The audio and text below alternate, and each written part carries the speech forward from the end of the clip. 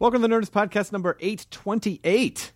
We recorded this a little while ago at Comic-Con, which feels like, in one sense, it feels like it just happened yesterday, but actually, it was 2 months ago.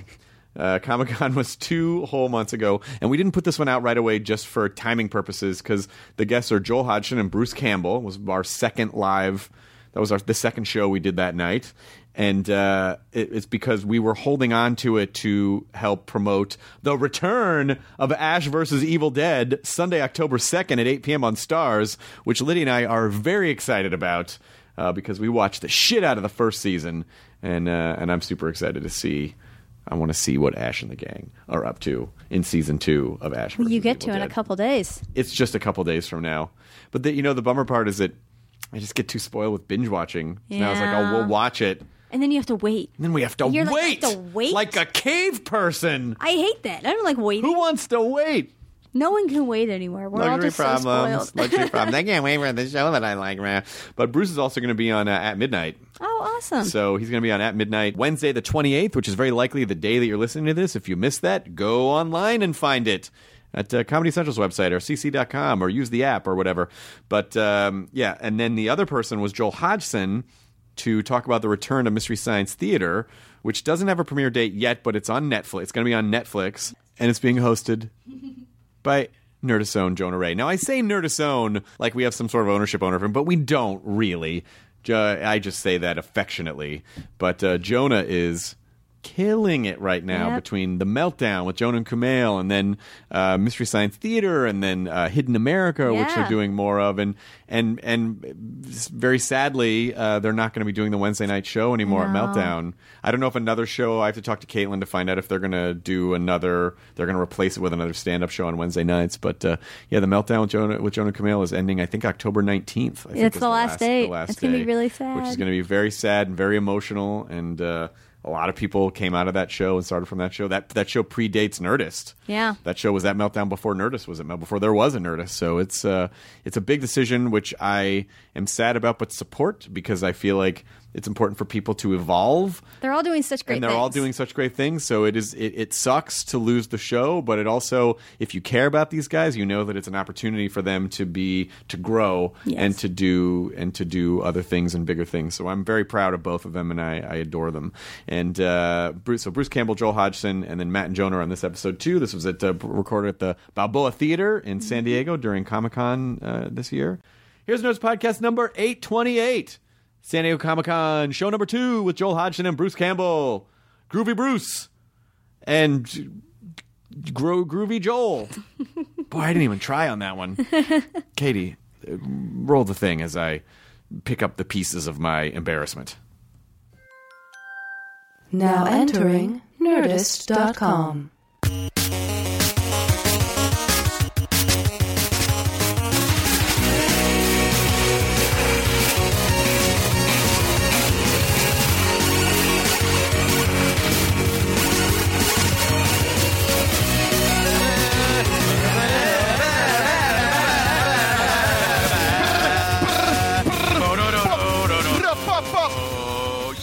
Digital 8-bit music, rap up.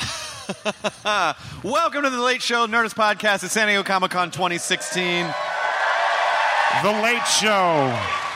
The Late Show. It gets a little blue. We're going to do some carpool karaoke. It's going to be great. Our signature bits like carpool karaoke. We've literally done a video where it's us singing in a car. Remember when Matt sang all the lyrics to... it was Semi-Charm China Live. Yeah. And went a little something like this. You know the whole... Yeah. Yeah. Yeah. You still remember it? I mean, you don't forget something like that. Okay. Will you just say the lyrics? Because I just want to hear what they sound like if they were just spoken. The sky was gold. Hang on. I hear... Sky was gold. The sky was gold. I wish I could Somebody go back there, once told someplace me. back there. Turns out I don't. Do ever what you want to do. Coming over you. There you go. You just needed a little bit. Yep, that's all I wanted. I'm very excited. We're just going to jump right into the show because our first guest is he's right there. Oh, he thumbs ups. We got thumbs up. We got the thumbs up. Please welcome Joel Hodgson. Hodgson. Mystery Science Theater's Joel Hodgson. Yo. Hello. Hello. Oh, yeah.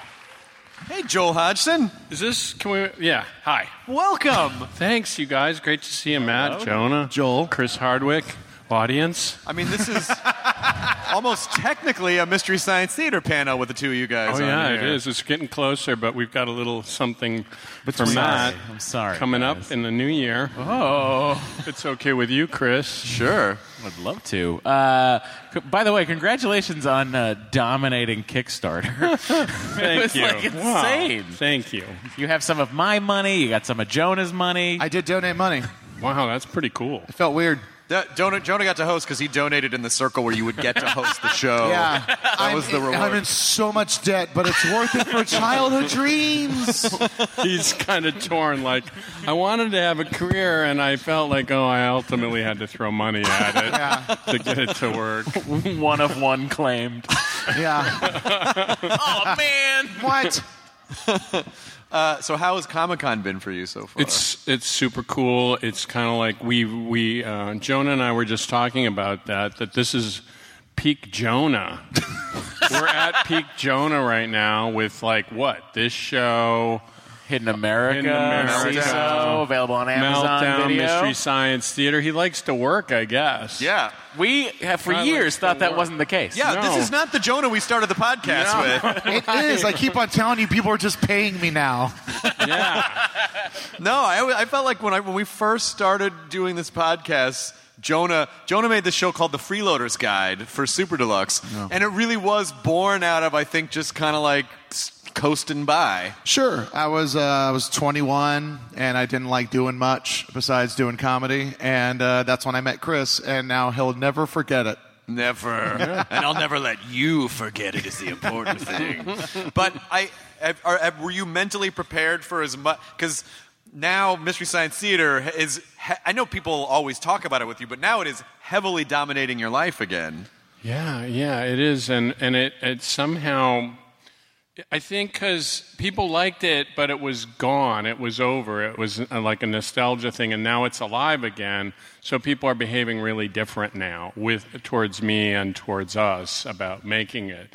So I really like it. It's really different now. Yeah. It's people. There's a totally, I was here 5 years ago. And then there's a completely different vibe now about the way people are treating me and the way people are treating the show. Did you guys meet when you did the podcast? Yeah, we met on this show. Oh my God, that's crazy. Yeah. So Remember, thank you, and here's Chris. what happened. Remember what happened? He took a shot at me. I didn't on take the a shot show. at you. I just did an impression of you. Yeah, he did unintentionally. He did an impression of me. Go ahead. Do you remember what you said at all? I don't remember exactly, but it was something to the effect of, "Hey, man, really nice to see you." Yeah, that's him doing me. And that's what I said. I called him on. I go, wait a minute, you're doing me right in front of me? I played that whole thing. And he got really upset. You actually started to kind of crumble inside, Yeah, right? I just collapsed. I was because I didn't mean to. I was just repeating something you had said earlier, and then you called me out on it, and I felt shame. I know, but I was just trying to be funny, and I'm not that way normally. I was just doing a character, this is the hard-ass Joel version you're getting. I was pretending, and then I thought it was so cute that he was troubled by it. Oh, yeah. And that made me fall in love with him. Well, listen, Mystery Science Theater is one of those shows that when it first aired, I didn't live in Minneapolis, so I didn't discover it that way, but I discovered it on Comedy Central when it was on once a week. And it's when Will Wheaton and I were roommates. We discovered it together one Friday night at 10 p.m. or whatever it was on, 10 to 12, I think it was on Friday nights. And it was just what the fuck? I mean, it completely changed comedy. And what's so crazy, and what I'm kind of curious to find out is, when you decided to reboot the show, were you worried that a generation of people will be like, yeah, they're talking during a thing, I've seen this there were so many things were derivative of what you created, being able to now do it and present it fresh for a new audience? I guess. There's no way to measure that, what all is out there, what is happening, and obviously 15 years have gone by and all of social media has happened in that time pretty much. And so you can't really measure that. And I think that MST is this different experience because we kind of lay it all out for you. It's not like, I don't know, in social media, it's still like kind of adding comments later. Right. And it's like you have to kind of still assemble it in a way, and we still assemble it for you, so it's a different experience. So I just felt like, for some reason, I'm not that concerned about it. I'm just, because it's kind of unique. It's a unique thing. So that's all. It's more of a world, I guess. So I don't know. Was there what were you hoping to? I mean, obviously the Kickstarter blew past not just your expectations, but also I'm sure like every other Kickstarter expectation. What were you just hoping to accomplish? Like, what did you want to just barely accomplish? I honestly was going for 12. Like, it was all, I mean, again, it was probably really naive, but I was like going, I could do, and it was all based on doing live shows, like cinematic Titanic shows. Like, we did 100 live shows in like venues like this size. Yeah. So kind of like where you guys travel and do podcasts. It's like in a room this big, might be 1,200 seats, right? Yeah. And so I did 100 of those shows. That's 100,000 people. They all paid X amount of dollars, $50 a ticket or $40 a ticket. I just did the math and said, oh, there's enough out there that would pay $60 or $70 for a series and would fund it. That was kind of it. It was like 30. I shook hands with like 30,000 people over the course of like 5 or 6 years, and I thought between 30 and 50,000 people would pay the money to get it to happen. So how many different strains of colds did you get shaking 30,000? It makes you stronger. It totally does. It made you, I don't get colds anymore. I just remember how I can't take a dump. I haven't had a proper dump in over 4 years. Yeah. He takes it out on all of us. Do you want us to set up a shit starter page? See, it's the wordplay. That joke would have killed in England. They love the wordplay. But when this was all starting to percolate, and I even remember like leading up to the announcement of Jonah being the guy, he was really nervous, and I was really nervous for him, obviously knowing that the internet can be a toxic place sometimes, particularly when you change something people are used to. Nerds aren't always amenable to change. And so how do you think you guys were able to... Because from what I've seen, people seem very on board with everything that you've done so far. So how did you kind of make that help happen? Well, it's a great question, and we had to do a little surgery like the second day, because the first day was really strong. I don't know if it was like, it was like not $1 million, but it was like 800,000, or I don't remember. I think it broke $1 million in a day. Yeah. Jeez, what are you guys, Veronica Mars? Yeah. No, Almost. They're just... I was going to make a callback to a joke from the last show, but these people wouldn't have got it. Yeah. They don't know. Yeah, Matt only has 1 million sperm count, so I was going to make a... It's true, guys. Okay, so my doctor called me and was like, hey, Matt, we got the results back from your semen analysis. I love that she's signing this. How do you say? Hold on. How do you say semen analysis? I know what she said. I know what the doctor said. Matt, you actually have. It's this. That's awesome. Okay. Well, wait. Keep going. So that's normal, and then this is Matt. Yeah, but keep going, because the doctor says, Matt, I'm sorry, you happen to have Louisiana hammerhead sperm. Yeah, she got it. I can't wait to show this to my fiance. My fiance's learning ASL, so I can't wait to show her what this means. I already taught her this, and I taught her this, which I think is diarrhea. Cha-cha-cha. Did you do this? Like, no. No, I didn't do that. So I'm very excited about telling this story to those who are differently abled. Here we go. That doctor called me. He said, Matt, we got the results back. You've got your sperm count's about 1 million. And I was like, holy shit, that's awesome. 1 million of anything is great.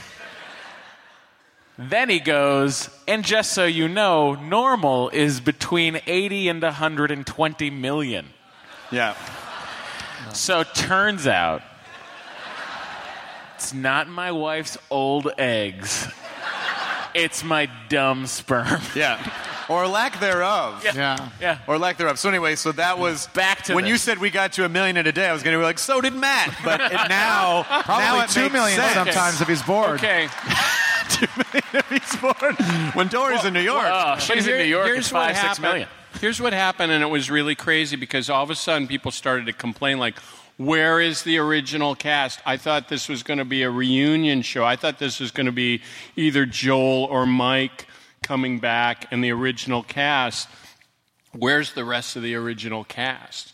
And so we had to go in and do basically kind of explain to them what I thought about it, which was I thought the idea is Mystery Science Theater's already had a complete cast change, you know? It's like, you know, Josh Weinstein was the original Tom Servo, Trace was the original Crow, I was the original host. We all got replaced, and it kept going, so why can't that happen again? And so I was basically saying it's like Bond, it's like Doctor Who. We can do this again, right? The concept is worthy to do it again, and basically we turned everybody around. But I thought they're really worried about this, that it's not going to happen that way, that it's not going to be Trace as Crow or Kevin as Tom Servo, that we're going to put in new people to do it. But I think having your blessing also was really helpful. And you put so many great people in the show, too. I know Felicia's working on the show as well. And lots of good writers, and like Dan Harmon's doing it, Justin Roiland, Patton Oswalt. Yeah, Ernie Klein from Are Paul and Ready Storm Player kicking One. some... Yeah, absolutely. great. They wrote on a bunch of them. So there's a bunch of really good people doing it. So they all kind of signed off on it the second day, but I was like really nervous. Like there looked like there was this kind of backlash. Like, what are you doing? Like this isn't what we were expecting. Because I think for so long people just wanted us to do it again, but I kind of didn't think that would work, the original people. And like you felt like you had already done that part of it. Yeah, and it seemed silly for me to be the host. Like the people were like behaving like I should do that, and I'm just going, man, I'm like 55 years old. It's like it's time for somebody else to do it. It's a lot of time on the satellite alone. It really is a long time. Are you going to be in it at all? Yeah, I'm doing cameos. I'm going to do some characters and stuff in it, yeah. Are you ever going to, maybe you don't want to spoil anything, but will you ever be Joel on the show? I don't know. We're not this first season, but I did announce tonight, number one, we're on Netflix. So nice. Netflix is the home, your new home of Mystery Science Theater 3000.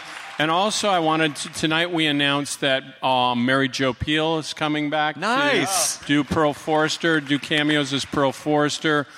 Kevin Murphy's going to come back as Professor Bobo, and Bill Corbett is being Brain Guy. So they're all coming back. That's and great. They're also writing on it, too. So that was really cool. Can I pitch you a cameo for you? Yeah. I think at some point the Mads tried to genetically recreate Joel just so they could continue fucking with him. Right. And they just came up with this horrible, half-broken copy of Joel. And so you just sort of walk through the back and your hair is sort of pasted down and all you can say is your name. Right. And that's it. I could do just that. sort of wander in the background. I could do like that. You're a failed experiment of, I could do that piece. I think so. I think what's so great about it is you were able to essentially recreate the kind of grassroots thing that happened with the original version of the show through Kickstarter and through the internet. Like, it's very organic to how you guys started, but just in a more contemporary way. Yeah, for some reason, Mystery Science Theater hasn't really been able to kind of flow through normal show business. It's just kind of particular and peculiarly outside of it. And I think that's because the lawyers haven't really figured out how to make money off it yet. Right. If you know what I mean. Right. And so now they're figuring it out, so it's kind of working out its own way out. But I think that had a lot to do with it. Like, how do we get our beaks wet on this show? There's no way. It's just an old movie, and it's shot in this warehouse in Minneapolis. I don't get how we make money on that. How do we worm our way into this? So I kind of felt like that kind of inhibited a little bit, but also it kept it completely outside of it. And so the culture of it is really different. Like the way we write Mystery Science Theater is not like any show in Hollywood. Right. And so it's just different. It's just because we were outside of it. I hope people understand how not easy it is to do. I mean, you guys always made it look easy, like, oh, they're just making jokes during a movie. But but I know the process is very rigorous. I mean, you're going through second by second, basically. Yeah, it's horrible. I never thought it would be as hard as it is, and that's kind of the sentiment across the board. Everyone's like, oh yeah, this is going to be so easy to just make fun of movies. But then when you just start trudging through, I had no idea that like the concept of the show, which is being tortured by bad movies, is also what you have to go through making the show. Right. So it's like you just like 10 minutes a day and you're just like, I'm out. Everything sucks. I hate this. And there's so many times where you just want to make a joke going, oh, come on. And you just can't because you've already done it once. So you mean horrible from the sense like you just don't feel funny. You just feel like... These movies can destroy you, Chris. They're real bad. And yeah, that wasn't a joke. They're terrible movies. They're so bad. And it's just, and you have to watch them analytically. Yeah, you can't watch them ironically. The crazy part is too is that like when it's worse when the movies are almost good.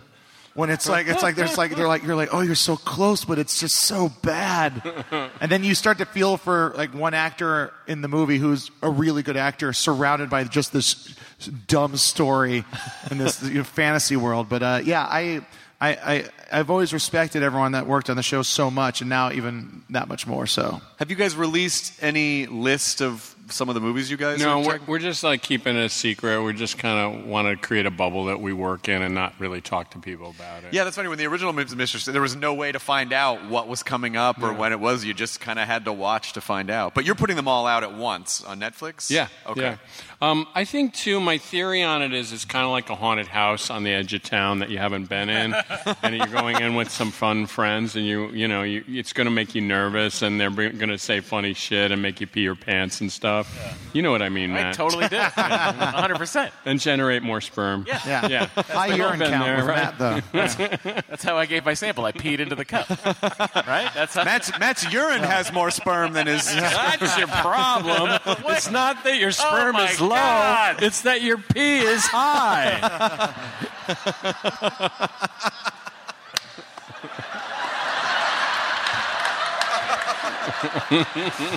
Matt, you should just stop peeing. I was told that that's how you make babies, Chris. You don't pee into your wife, pee Matt. into your wife. Okay. You could if that's what you guys are into. We respect that. That's how... See how that gets signed. No. I'm so sorry. I'm so sorry. We're so humbly sorry. We're so humbly sorry. So what's next? What part of the process are you guys in, and when is it coming out? We just finished all the riffs for the 14 episodes. It's about 700 riffs a movie, and that's all taken care of. And now we're just seaming together all the information that's coming from the writers for the sketches, and that gets done in the next 2 weeks. We've signed off on all the designs for the models. They've gone to the model, got people building the models. We start doing, it's all the deliverables now. It's like the props for the sketches, it's the costumes for the robots, it's the costumes for Jonah and the stuff for Felicia and Patton and all that stuff. So. And does it feel super familiar at this point? Does it feel like you never stopped? It's different now. It's the way we make it is different, and just because the technology is so different that we have there's a lot of advantages. Like every day, almost every day, I work with Elliot, and he's we're in different cities, and so we just do it by Skype, and so that's something that a lot of Jonah's in LA. I'm on the East Coast. We're all working remotely. There's writers in Chicago, people in LA, people on the East Coast. So that's kind of it. There's no real... The campus for MST is much smaller than it was when we did it. And so that's what's different. But you can kind of create that same feel by just... I'm surprised, but it works like you can do it remotely. Are there some design elements from the bots that are changing? Yeah, we're like doing a few things. For example, Tom Servo can fly now. He actually can hover, and so he's doing that. And we got new legs for Crow, and his hands are slightly different, so he can do more. We're just trying to upgrade them so they can be in more situations and do more things. Like Tom Servo has sections at where his hover skirt meets his money lover's barrel, and there's this section of hose. So he has like hip action. It's like his skirt will move. Whereas the thing that started to bug me is he's really pretty much like a fire hydrant. You know what I mean? Yeah. He has no movement, and his arms hardly work. And so the idea is to kind of make him be able to move at the hips, move at the head, so he can just be a little more expressive. And then animate a CGI Jabba to come across the screen too. That's where most of the money went. Yeah. And we bought that bridge up in upstate New York, which was really stupid. Right really away. Dumb. What did you plan on doing with that? Well, I just thought, I'm going to take it apart, clean it up, and make a house out of it. I just thought that would be so cool. And I kind of forgot, like, shit, we need that money for the show. Yeah. And then I kind of had to really scramble. I felt really stupid. I had to try to sell it back, and it didn't work out. And then I felt like, oh, I don't know. That's actually why you started the Kickstarter. See, that's the secret. You had the money and bought a bridge, and then had to start a Kickstarter. God, I was this close. I almost was going to have it. That's the part I left out of the Kickstarter. First off, I got some explaining to do. I had the money. Listen, it was all set. Can I have it again? Can I have it again? But all of these tiers come with free passage across my bridge. Yeah, huh? I'm literally a troll. You have to pass my bridge. I kind of want to know what the legal process. I've never kickstarted anything, so when you get that much money, you know, how are you legally bound to carry out what you say you're going to do? That's really interesting. I don't exactly understand all of it. We hired Ivan Asquith, who's like the brilliant Kickstarter guy, crowdfunding guy. He did Veronica Mars, he did Super Troopers, he did Reading Rainbow, all the really big video projects that he was behind. That's part of why we hired him. But he also has a real vision for what this means for empowering the audience and saying you can, if you really care, you really can make it happen. So he's really unique that way, and so he had a lot to do with it. But it is a big responsibility. Like, the weird thing is they could take their money out at any time.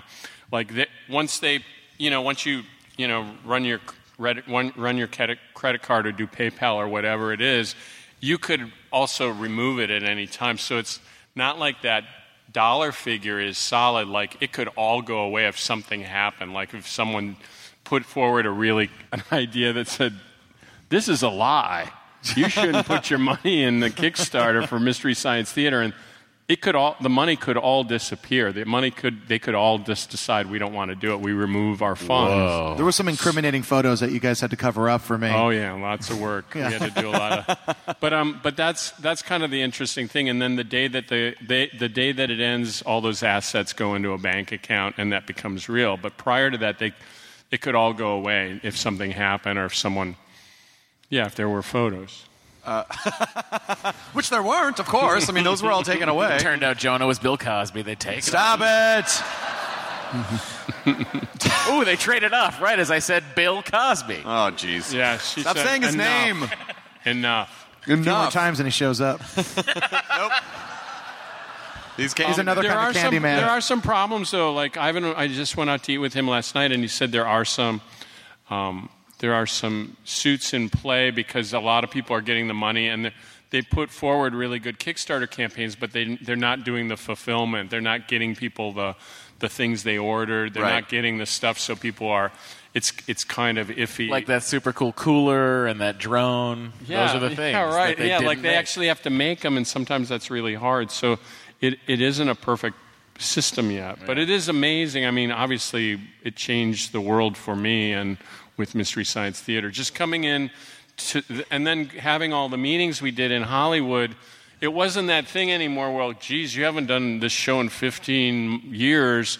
We think it sucks, but we'll give you $50 for it. Right. You know, it's like because we had 50,000 people that put up the money, there was evidence that people cared and they could, you know, we kind of were on a level playing field in those meetings. So it really helped a lot. And so is the goal then, you know, the 14 episodes get put up. Obviously, Netflix doesn't, I don't think they really share viewing statistics with anyone. Yeah, you don't know. But does that mean that they would have the option of picking up a second season, or would you have to kickstart again? No, the idea is I think that at a certain point that then it becomes like a going concern and they would like, you know, hopefully like it enough to keep going and like that. But if you know, obviously if that ends, we would want to maintain the relationship with the fans and hopefully give them a good enough experience so we could do that again. Yeah. Hopefully they're into it and like being invested and like what they did. Yeah. So that's the whole thing is you got to demonstrate that to them. That's what we're up to. Cool. Do you mind? I just want to, if it's okay, I just want to get 3 fan questions for you before we let you go in your half-hour time. Do we have 3 questions? One. I'll take 3 fan questions for Joel. Really quickly, and then, yes, you right there in the corner, this young lady. I will get to you. I will find you. Hi, I heard one of the reasons that went off the air before was hard to get these really bad movies. They started to be expensive. Are you just going back through that and picking them out, or is somebody actually going, oh, that's a really good idea. I want to be on your show. Oh, that's interesting. That's a great question. I don't think that's why the show ended, that there was a lack of bad movies. I honestly don't think Just look through past Comic-Cons. Yeah. You know, Superman versus Batman. I don't think...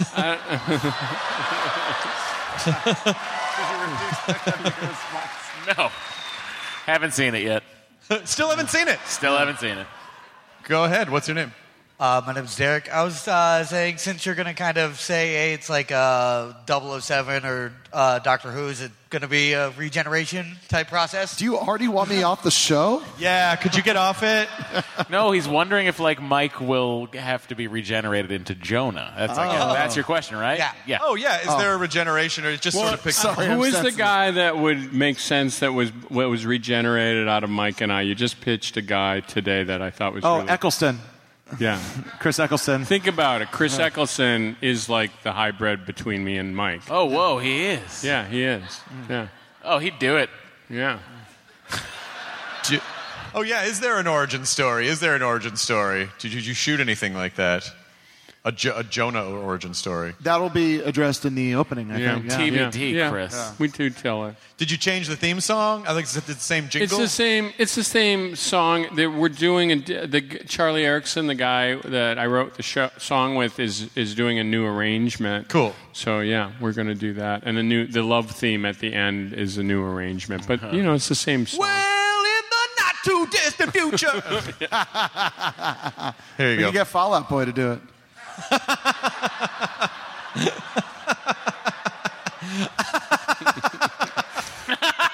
laughing so hard at that. Just the way you said that. We'll get Fallout Boy to do it. What's your question?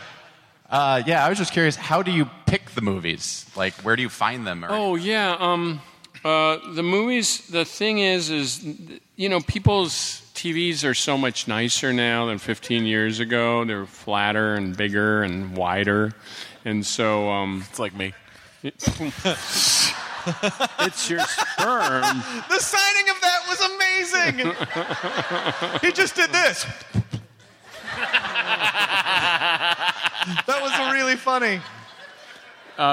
So the idea is that we're getting better looking movies. We're getting widescreen movies that sound better, and the print is better. There's not a lot of noise and stuff like that. And granted, they're still shitty movies.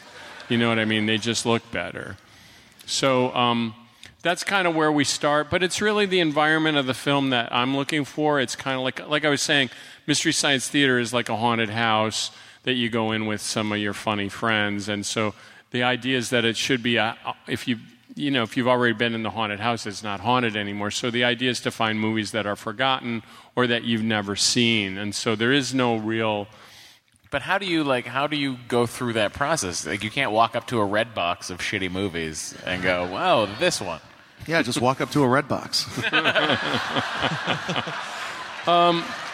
You meet. There's some.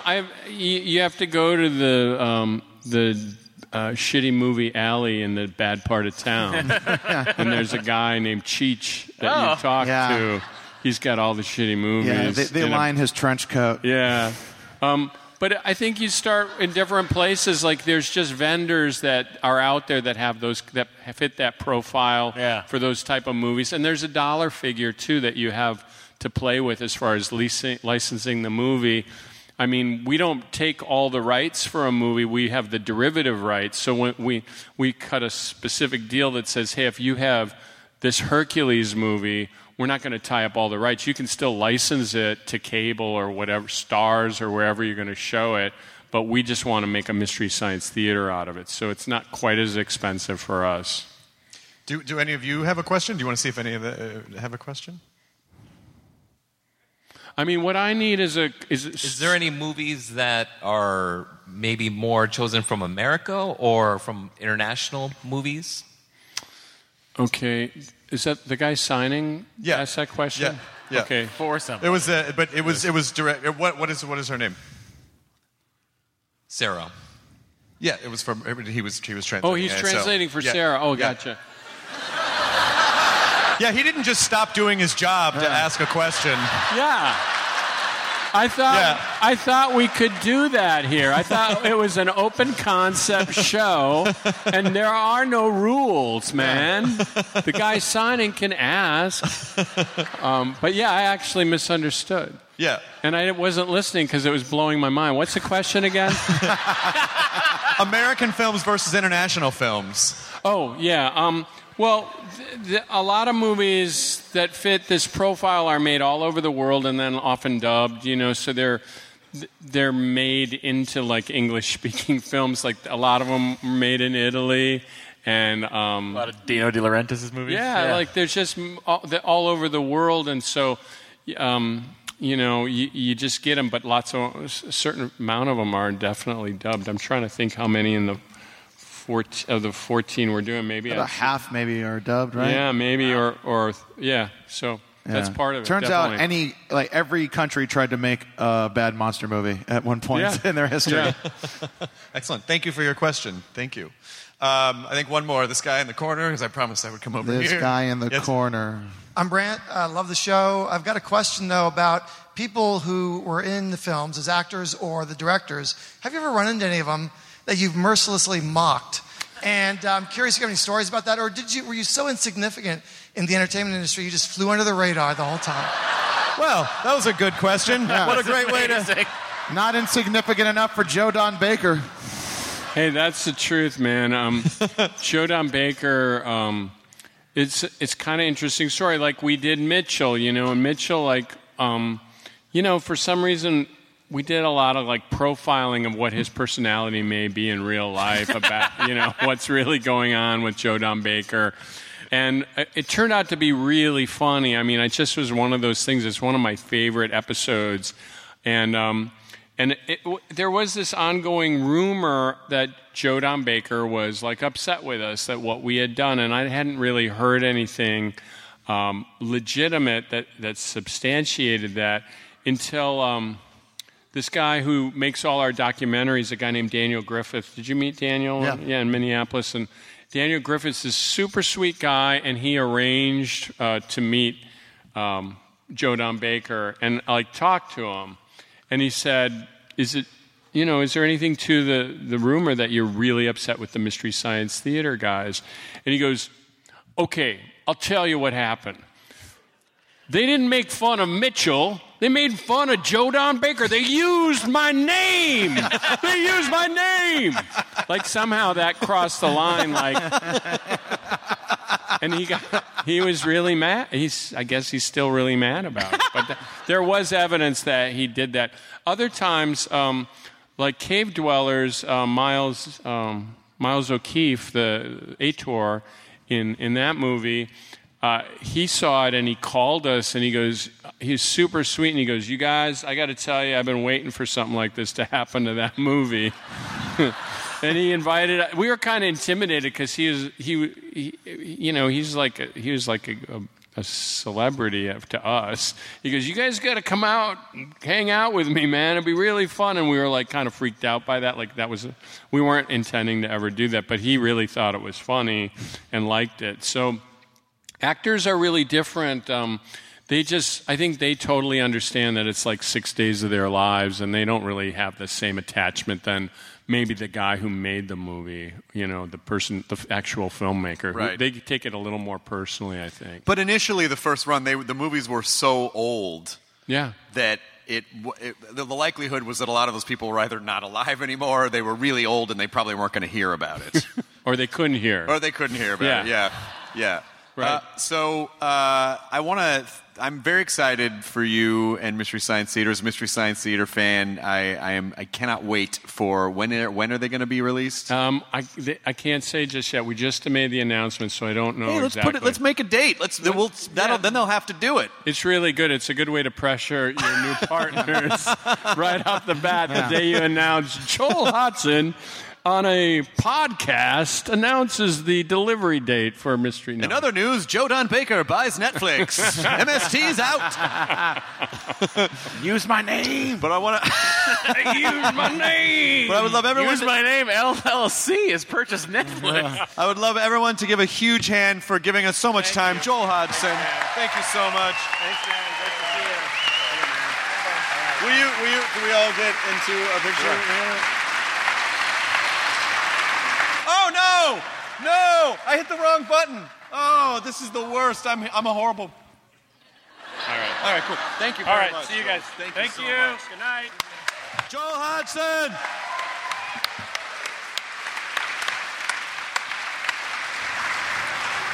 Now, Jonah, you get to make fun of stuff because you're insignificant enough to... I don't think he meant it that way. No, he didn't. I loved it. It was good fun.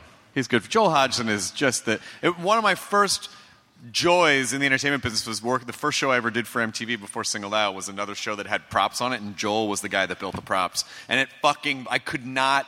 This was 1994, so MST was still like hot off the presses, and he's just always been such a sweet, nice, wonderful dude. Yeah, no, he's awesome. He's it's crazy that I'm working with him. I can't be funny about it. I just start to think about it and then I start to cry. So yeah. Cry. All right, you asked for it. Wah.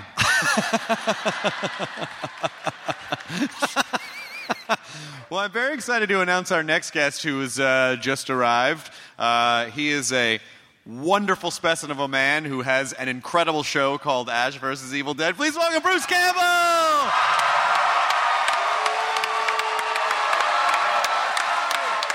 Gentlemen, hello. Is this the spot? This is you. Very good. Hello. Is this one of these grand old theaters? This is a grand old theater. From 1947. Yeah. This is the old Balboa Theater. Is that a guess? Did you just guess that? Is it really from 1947? No, okay, so you did. No, but that would be old for San Diego. Yeah, that is. It's not a new. It's well, not they have place. missions that date to the 1700s, guys. Yeah, if you like that sort of crap.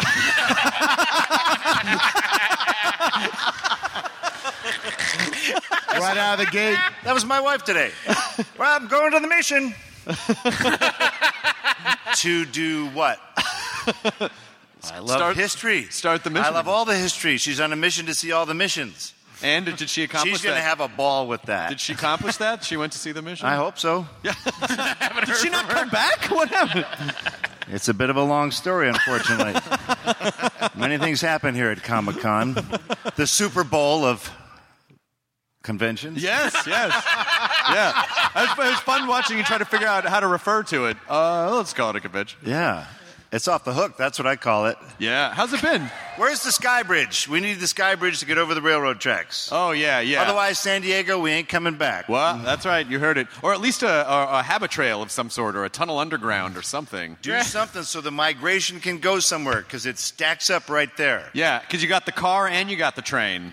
Yeah, so something's got to give or something's got to go. Yeah. Hello, Vegas. Oh, no. Oh, don't say that. That would be fucking awesome. I would love to do that. Let's do it. No. Oh, shut up. You go to Vegas and then finally you go, oh, my God, I can get a hotel room. Come on. Wait a second. There's 6,000 hotel rooms in this one hotel? Hello, Las Vegas. Yeah, and I can gamble and whore my way in between all the panels. Your wife's going to the Hoover Dam. Great idea. I'm going to go see all the Hoover Dams in the country. Your wife is Mama from Mama's Family. That was that voice. You haven't met my wife. That's after one cup of coffee. She gets cut off because otherwise she gets on a little broom and flies around. All the way around. And gets very observant. What are you doing? I'm just doing some stuff over here. Looking at my iPad. Why? What's on it? Stop drinking coffee, babe. Oh, it's the mission calling. How many days? Did you just get to Comic-Con today? Is today your first day? No, I came in to tape a Conan O'Brien episode on Thursday. Nice. Congratulations on Ash vs. Evil Dead. We watched every episode. It's fantastic. We're currently lobbying for something that's very unrealistic.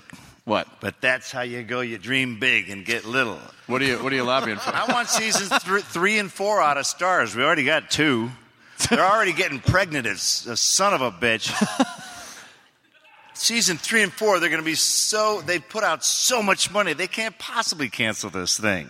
That's the idea. You get them really fat, these networks. And they go, oh, my God, we spent so much money. We're going to eat all this if we cancel this piece of shit. And then they go, we got to take it full term. Full term is one of the meetings. It's a term in long board meetings. Jenkins, full term. Stoddard, full term. And they go around the horn. Jenkins and Stoddard sound very similar. These guys are cookie cutter executives. There's not a lot of original thought going on here. That's my feeling anyway. Never been in a board meeting. That's why I think they call them board. Yeah, there's a board meeting. Yeah. I wanted to present something that I was very excited about to bring. A cake shaped like a mission for my wife. That's right. It's a mission cake. It's a copy of Robert De Niro's The Mission on VHS. It took him a long time to grow that beard, though, I will say. It's much too big. There's a Betamax in there. I know. Okay, so I'm getting married in 1 month. My fiance is at her bachelorette weekend, and so this was such an amazing story I wanted to share here on the podcast. And I wanted you to be, I don't know why I wanted you to be here for it, Bruce, but I just thought it would be fun to have you here for it.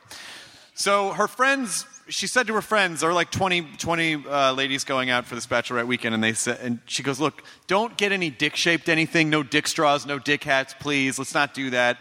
And they were like, oh, you gotta do something. And she's like, fine, I will order some penis cookies, okay? But just let me do it, don't you do it, I'll just control this. So she went on this site and found these penis cookies. She ordered 20 of them. She was like, they're really expensive, but I ordered 20, so whatever, it's fine. It's, for bachelorette weekend. When they arrived, she realized the cookies were, in fact, sold by the dozen. She ordered 20 dozen. There were 240 dick cookies at our house. And because she ordered so many, I assume the company's like, well, let's just take the rest of the year off. They threw in more, so we had 260 dick cookies in our house. So I thought I had to bring some here. Very graphic. So I wanted to present. Don't ever include me in any further dick stories. Hey, Chris, you mind if I get another one? I can take 2.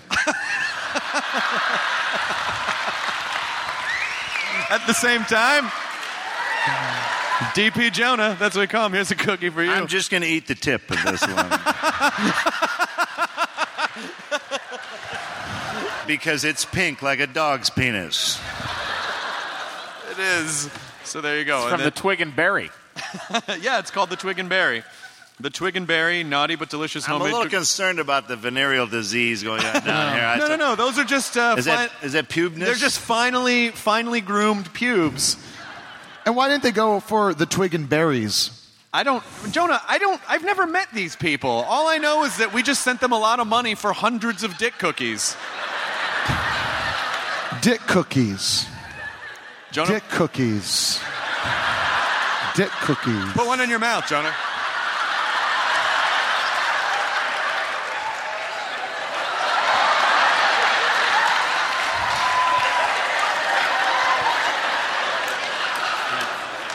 That worked perfect for radio. God, I wish we were radio. They got one word wrong, and that was delicious. Oh, no good? It's weird when a cookie's salty.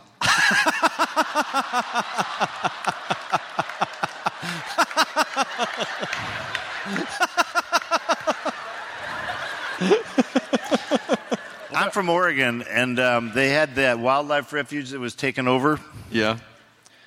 Somebody sent them a box of dildos. I remember that. Like 1,000 dildos to these guys. And I wonder if there was like an honest discussion among them. Did you send for these dildos, Joe? I didn't send for I them. didn't send for no damn dildos. Hang on. That came from Hillary. Maybe Hillary sent those dildos to us. Well, they could have a use. I just got an iPad. I don't know what I'm clicking. Let's go shoot them up. So what do you have left to do at the convention? You? Oh. We have the cookies for it. Ah, nice. Yeah, this is it. This caps the end of a redonkulous weekend of shameless self-promotion and smells of all kinds. Of all kinds. What was your initial response to the? Because I feel like Ash vs. Evil Dead, the reception was pretty amazing. It was good. Thank you. Yeah, it was good. It was the first time in the history of this series of movies that no one could make fun of it anymore. Right. Because that was the funny thing. Ha ha. These clever reviewers. Oh, Sam Raimi took all of his low-budget ideas and put them into a low-budget blender. Right. They love doing that. And, you can see the green garden hose. Oh, isn't that quaint? Well, shut the fuck up. We don't see it anymore. There's no garden hoses. It's good lighting. The acting is better. The writing's okay. It's still Ash, so there's really going to be no character development. But once you get past that, it's fine. But yeah, we were accepted by the critics as well because they love to. The fans have been really good because they can be rather dickish if they're not satisfied. Right. They can go, well, nice try. They did that with the remake. Yeah. We took $97 million of their dollars. And they go, But then I go, we got your money. We did try. I love people go, Bruce, what'd you think of the remake? I was one of the producers. I thought it was pretty good. Like as though someone would just call me and alert me that they were going to do a remake.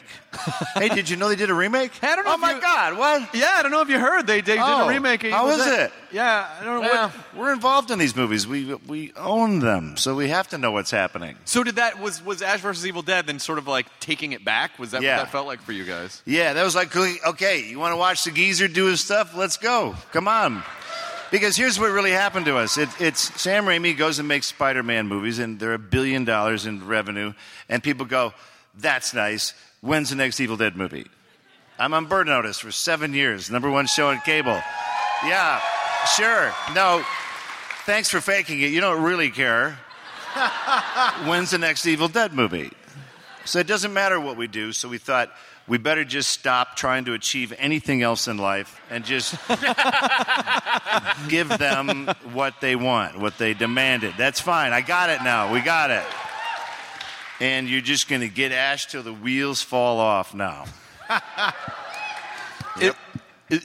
What do you think has changed about Ash now? What's different about Ash older? Older is the word.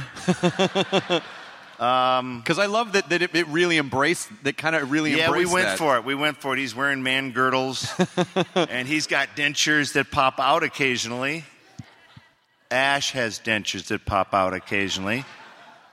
Ash wears a man girdle.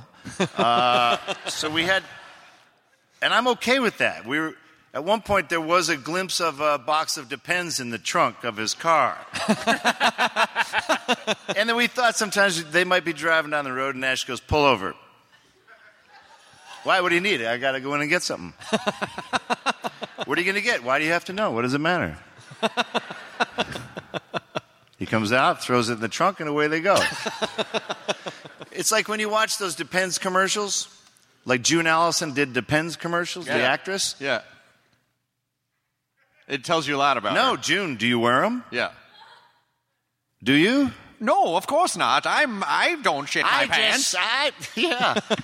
Yes, you do, June. No, I'm not doing it right now. No, you've left the door open for me to go. Oh, the door's open. Yeah.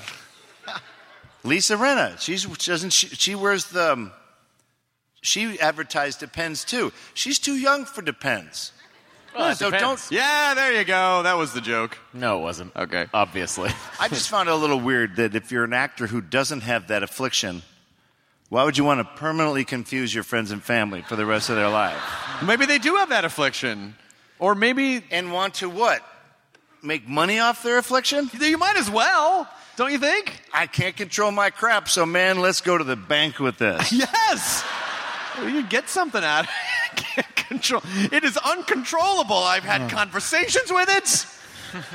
I cannot control it. Yeah, I don't know why people become actors kind of feel like crossing that line, but it must be enough money that they're like, man, I don't give a shit. Very nice. I didn't mean it that way, but... Well, actors do ads in other countries that they won't do here. Do you do commercials? Do you have any commercials? Oh, they're all over. No, I did Old Spice. It's about the last commercial I've did in a long time. I had a great experience. I did one of them, and then they go, well, let's do another one. Hey, Bruce, can you sing or play the piano? I said, no. They went, perfect. So I sang Hungry Like the Wolf as a lounge singer, and I made more money in one day doing something that I can't do than anything else I've ever done. And then they made 4,000 other Old Spice commercials with guys with large muscles and towels around their muscly butts. Muscly butts. Yeah. When are you guys... have you already shot... Are you working on the second season now? Or we crawled away from the wreckage of season 2. Nice. Torn hamstring intact. You ripped a hamstring? I ripped a new hammy this year. Ah. Yeah. Yeah. How many stunts Has anyone here torn a hamstring? It sucks. You're hamstrung. You can't walk. And, of course, the last 2 weeks is fighting monsters. How many stunts do you personally try to do? I did more this year, which was a horrible mistake. Yeah. Normally, I leave it to my very qualified stuntman, Rysho Vizelev. Mm-hmm. He's Bulgarian. Yeah. And he absorbs quite a lot of the brutality. Just like Depends.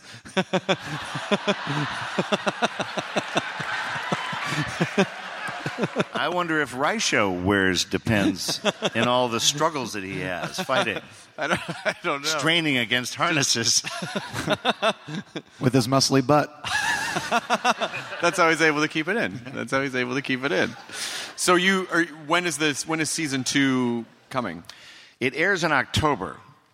October, because they won't let me say anything. You're not allowed to say yet, but no. we'll be in October. Which is silly, because it's going to be October pretty soon, and people should know. Yeah. Let them figure it out. Yeah. It'll be a surprise. Yeah.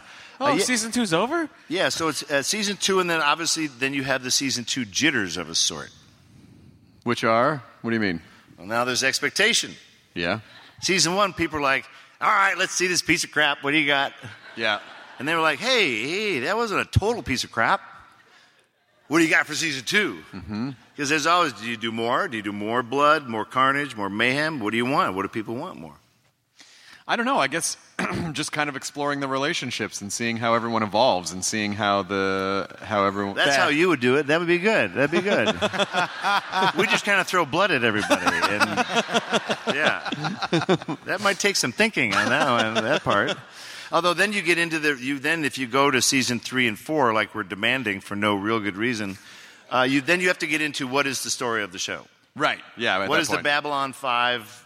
What's the overarching story? Because that stupid show, didn't they? The guy, all aliens have 2 eyes, a mouth, a nose, and ears. Boy, that sure works for me. That's Matt. Oh no, we gave him a big protruding brow.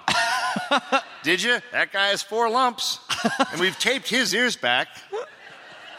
Guys, you nailed it. Wow. All right. Isn't there an explanation in the universe about why so many creatures have the same basic physical structure? Well, and even though they lower their voices, they still speak in English. In Star Trek: The Next Generation, there's an advanced species that went extinct 4 billion years ago, and as they were going this already sounds like Scientology. Well, as they were going extinct, what they did was they went to solar systems that would have an Earth-like planet. And Scientology?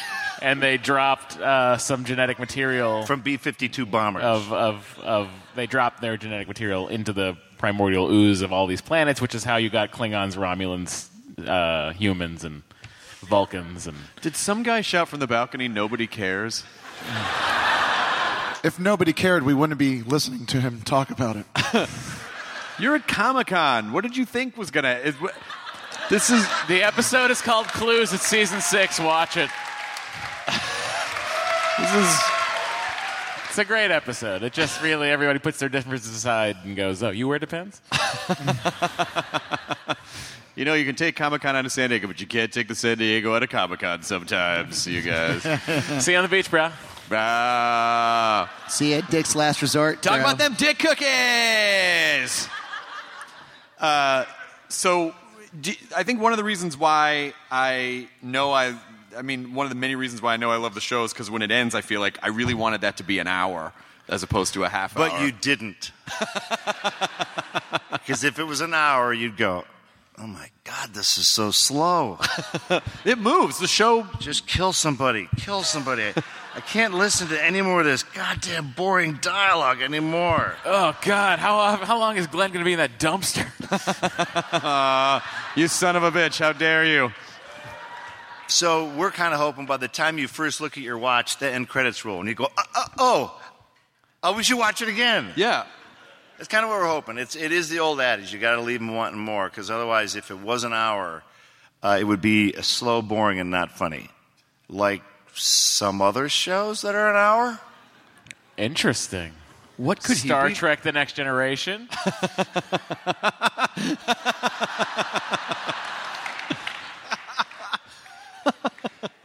Anyway, that was Rob Tappert, the producer's genius idea to make it half an hour. And I feel in this attention span challenged world, it might not have been a bad idea. Yeah. Because then you could watch the whole season again in just half a day. Yes. The ability to binge has been cut in half. Do you...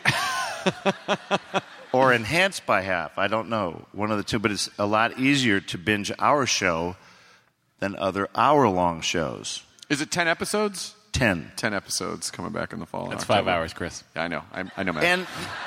And nobody cares. I just love to picture that guy afterwards calling his friend. Yeah, so there they were, and I says, like fucking. I didn't even hear it. I just thought I was at home. Aww. It's fine, guys. My wife doesn't say that. Your parents do. Oh yeah. So what is your favorite? What's been your favorite part about bringing it back? Taking those hot showers at the end of the night. Getting that crap off. Yeah? Yeah. Because it's a disease. It gets everywhere. It just spreads. You get one little piece, you get it all off, and you go, yep, got it all off. And then the dick is sticking to your hand. And then you go, get off my hand, dick. And then it's on the other hand. And now that, you go, I need some water to get the dick off my hand, and now the water's stuck to your hand. And where do you go from here? And your wife can't help. She's at the mission. She's at the mission. What is she going to do? Missionary. So you walk right into the shower with your hand on your dick and your dick on your hand.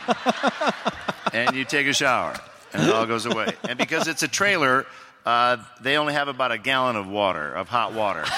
So it's a fast shower. But it feels good for the first 30 seconds.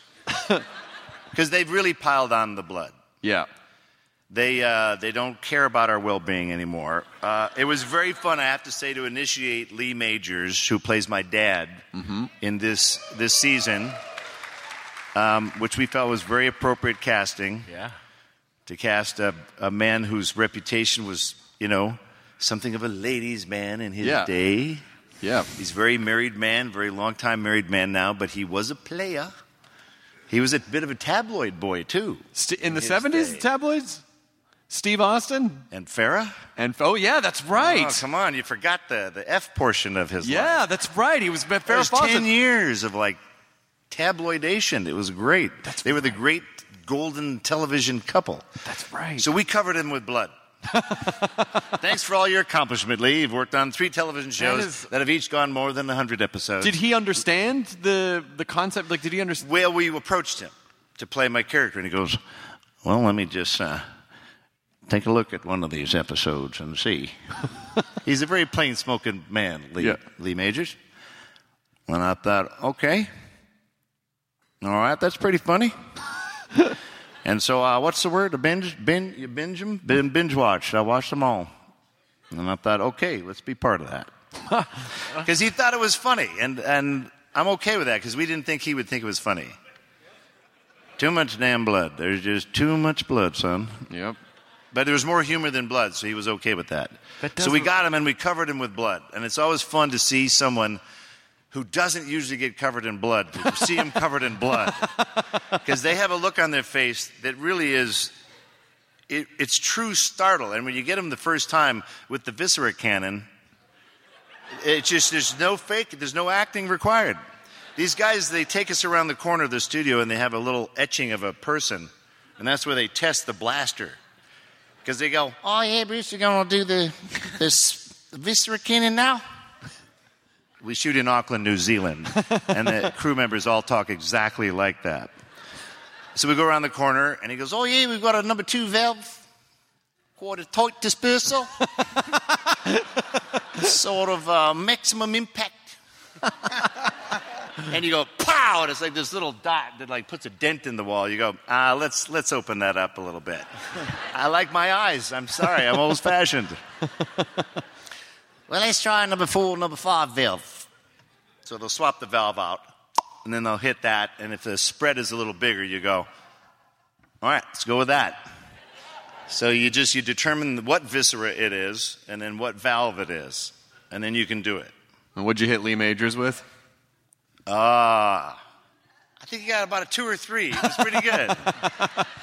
Did we get the shot? Oh, there wasn't a shot. We just wanted to welcome you to the production. But I remember seeing him. He was sitting in his trailer, and I walked past. And he was usually a pretty jovial guy. He'd always give you one of these, as you walk past. And I walked past. He was covered in blood, sitting in his chair with a dead 1,000-yard bionic stare. And I thought, I'm just going to keep going. He might not be too happy about that. Call his wife, what the hell did I get into? Yeah, damn it. God damn it. It ain't that funny. It ain't funny anymore. It ain't funny anymore.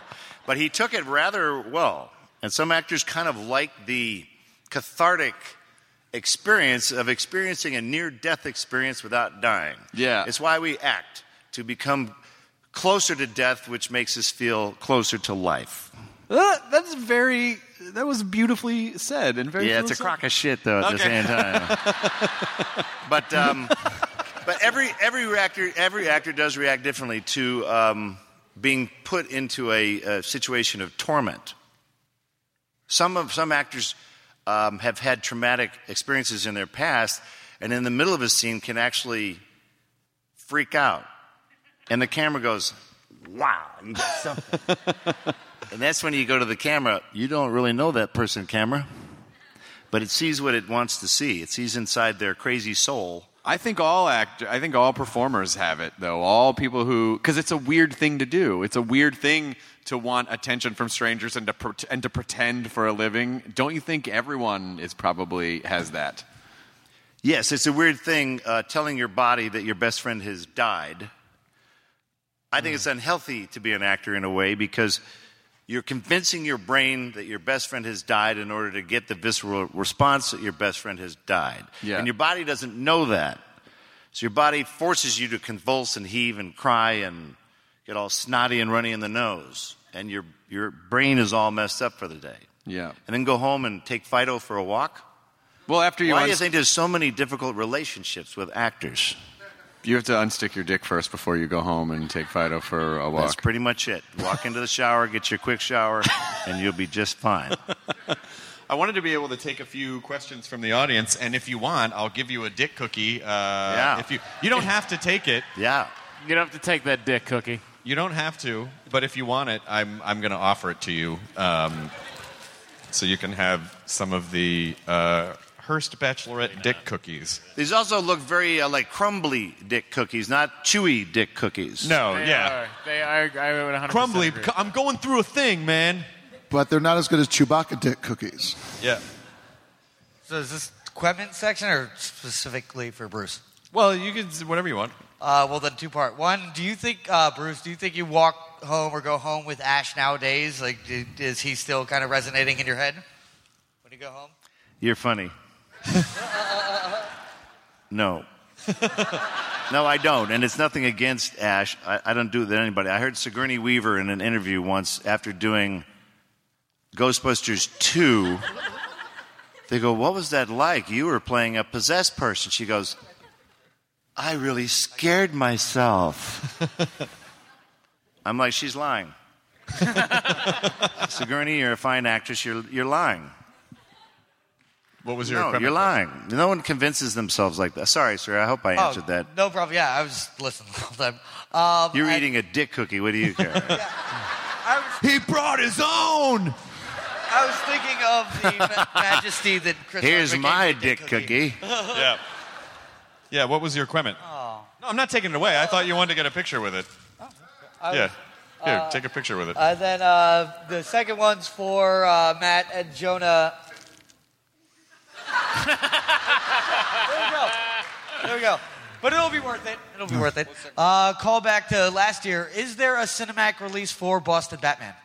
Boston Batman. Boston He made a Batman. return earlier at the first show. Yeah, we're working the script out right now, and then once we get further into it, we'll realize it's dumb and stop. Yeah. Here's this lady right here. God, What is look your at a name? Lady Ash. Hi, I'm Nagita. We met earlier. Oh, did we? Yes, you signed my chainsaw. Let me call my wife at the mission and see if that's okay. I do have a question. You've talked about the Shatner power slide and how you did it in the first episode of Ash vs. Evil Dead, and I wondered how he does that with one hand. How Ash does that with one hand? He has a wooden hand for his other hand. How do you tap an emergency brake with the hand that doesn't move? Why don't you not worry about it? It's a fair answer. Because I got a question for you. Where does the music come from?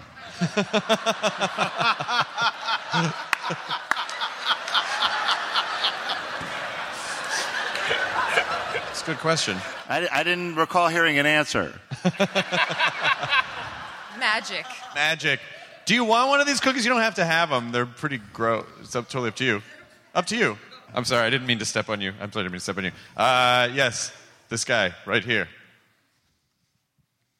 When you're filming episodes, like, do you have an episode that was your favorite to film, had the most fun, and then also that you liked the finished product the best, that was your favorite finished episode? Just because an episode gets finished doesn't make it good. It's done.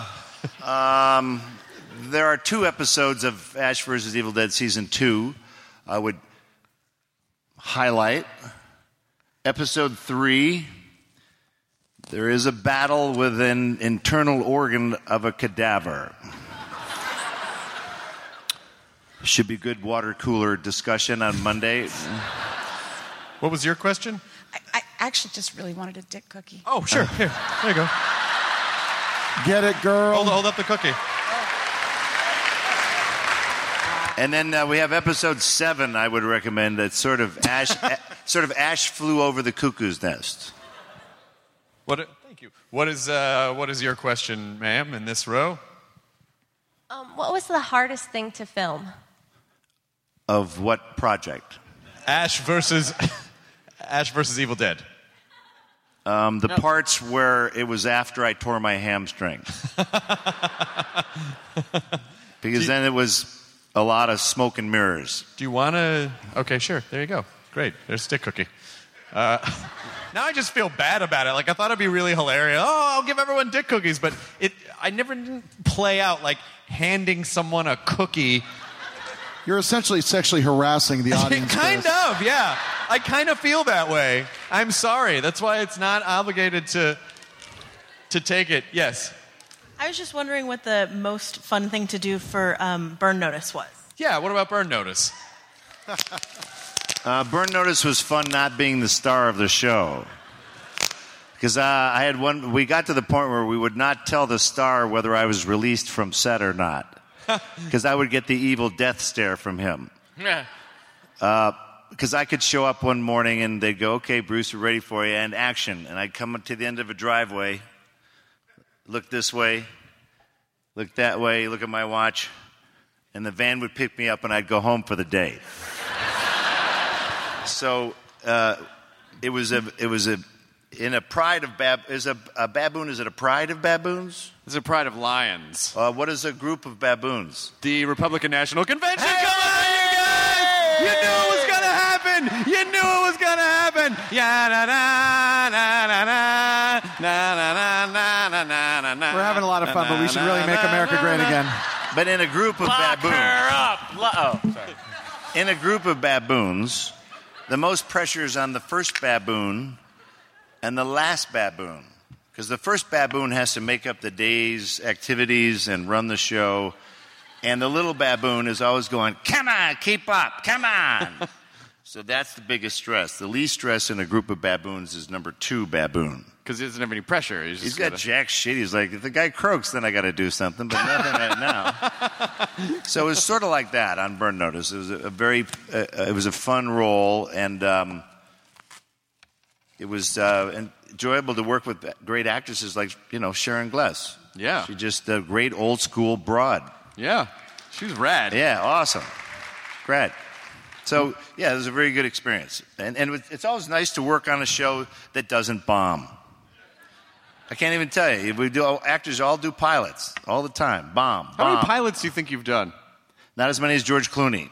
He's done a lot. Yeah, done a lot. He's like had the record of like. That's not even an moment. It's like legitimately, it takes these guys a long time before 10 years, or like Matt Perry did 10 years of pilots before He's Friends. still doing 10 years. Still of doing.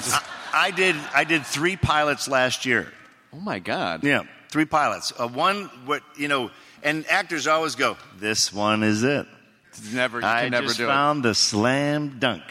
Cheers. This is the next Cheers, and I'm one of those guys. It was called Mission Control. Will Ferrell. The NBC show. Yeah, the Gary Sanchez productions. Those guys are, they're funny.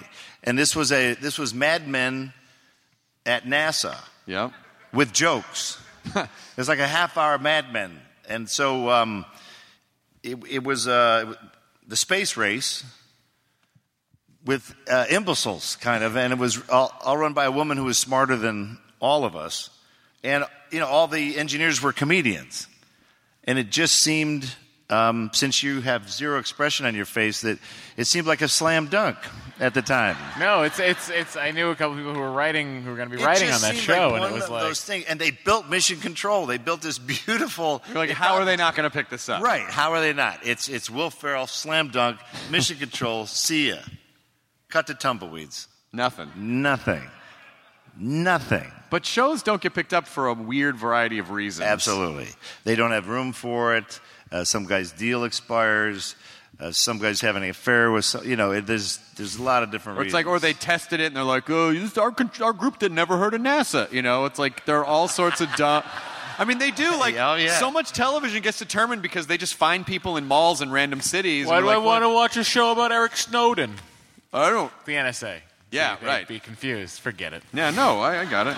But that show, I thought that show was going to go. Like, it really, and Nick Weiger left to go write on that show. And then all of a sudden it was like, oh.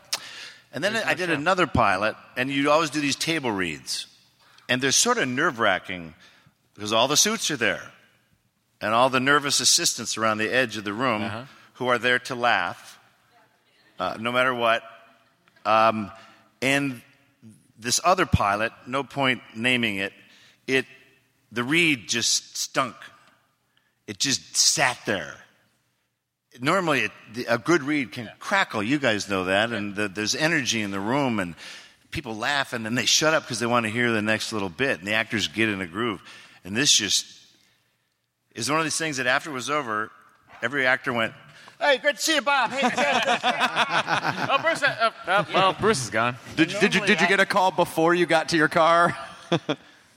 Of like, keep going? Yeah, or did you guys make the pilot? We shot it.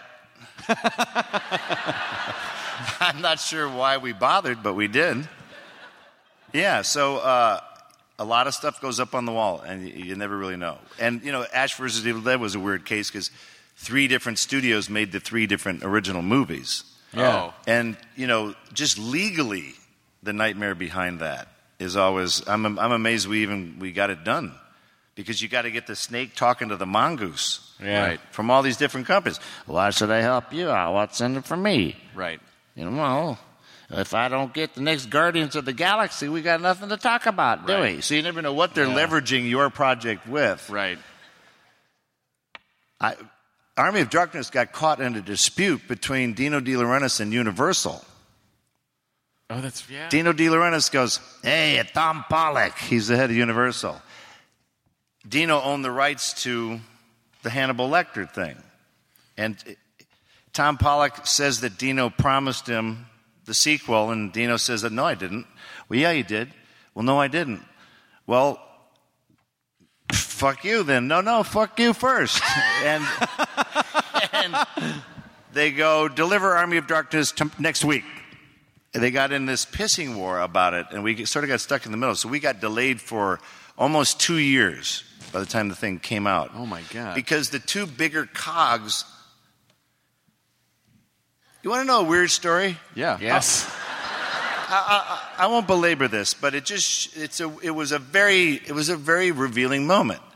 I was working on American Gothic. Mm-hmm. It was a short-lived show where the devil was, the lead of the show. It was kind of cool. I was talking with a Universal executive outside, and Waterworld wasn't that far away, the Kevin Costner Waterworld, which was known as a bomb. I go, wow, that Waterworld, yeah. How about that Waterworld? I don't know. You try and strike up a conversation with an executive. They don't really know how to talk to actors, and we don't know how to talk to them. Because I'm not going to buy his suit. Right. He doesn't really want to know me. Right. So you bullshit. And, hey, how about that Waterworld? He goes, funny thing about that Waterworld. Waterworld was very useful to us. I go, what does that mean? Well... this was when Matsushita, they bought Universal for like an hour and a half. Yeah. And they were running it. And Louis Wasserman didn't really want them involved. Now Waterworld starts shooting. Okay, how's it going? Not that good. Sets are washing away. Kevin Costner's sleeping with a stripper. There's all kinds of scandal going on. The set's washed away again. And so, these guys, when they have budget meetings and you're over budget, they send Joe the Hatchet Man to come and visit. Right. And people get fired. Yeah. Hey, how about that script? No, not anymore. No, we're good with that page 9 through 12. You, Mr. Director Pants, you better snap it up, boy. And they get right at you. They do not give you any leeway. And this time they had their budget meeting, and they go, don't worry about it. Weeks go by. Set's washed away again. Kevin's still sleeping with strippers. We don't know what to do. He's not talking with the director anymore. Don't worry about it. And that became the mantra. Don't worry about it. Because they kind of wanted to drive Matsushita insane. And they did. They went, this film business is stupid. They sold it to Seagram's. Oh, shit. For like $4.9 billion. What do they give a shit about a couple $100 million or 20, 30 million over here? Yeah. Because now they can sell the whole heap of shit to these guys. In that fiscal year, they wiped out the entire amount of debt from Waterworld. It was released in the next fiscal year and was very profitable for Universal. Holy shit, I didn't realize that. Little cog, big cog. Big cog, bigger cog. Gigantic cog, crushing all the other cogs underneath. So it's kind of, you know, and a lot of times you go, why did this happen? Why did that happen? It's like you say, there's many sometimes convoluted reasons that are beyond us all that don't make any sense. Yeah. I was just texted that I just got a text that said, bye. Well, it says, I just got a text, Bruce needs to wrap, it says. I guess you have to leave. But Bruce sounds sleepy. Bruce has to get to the Waterworld show at Universal Studios. Yeah. But I want to ask you a question that I know a million people have asked you, but we haven't on this podcast. Briscoe County Jr. Maybe, I mean, what would be wrong with that in the world? What would be wrong with that? Huh. You know, I enjoyed the hell out of that show. It was a lot of, everybody wants to play a cowboy. Yeah. Everybody. And I got to do a year of riding around on horses and shooting guns and kissing wonderfully beautiful women while my wife was at various missions around the world. And, you know, we started really strong on Fox. But I think what happened was, like in Reno, we were killing them, but not in San Francisco or Los Angeles, the big markets. Right. So the secondary markets, again, big cog, little cog.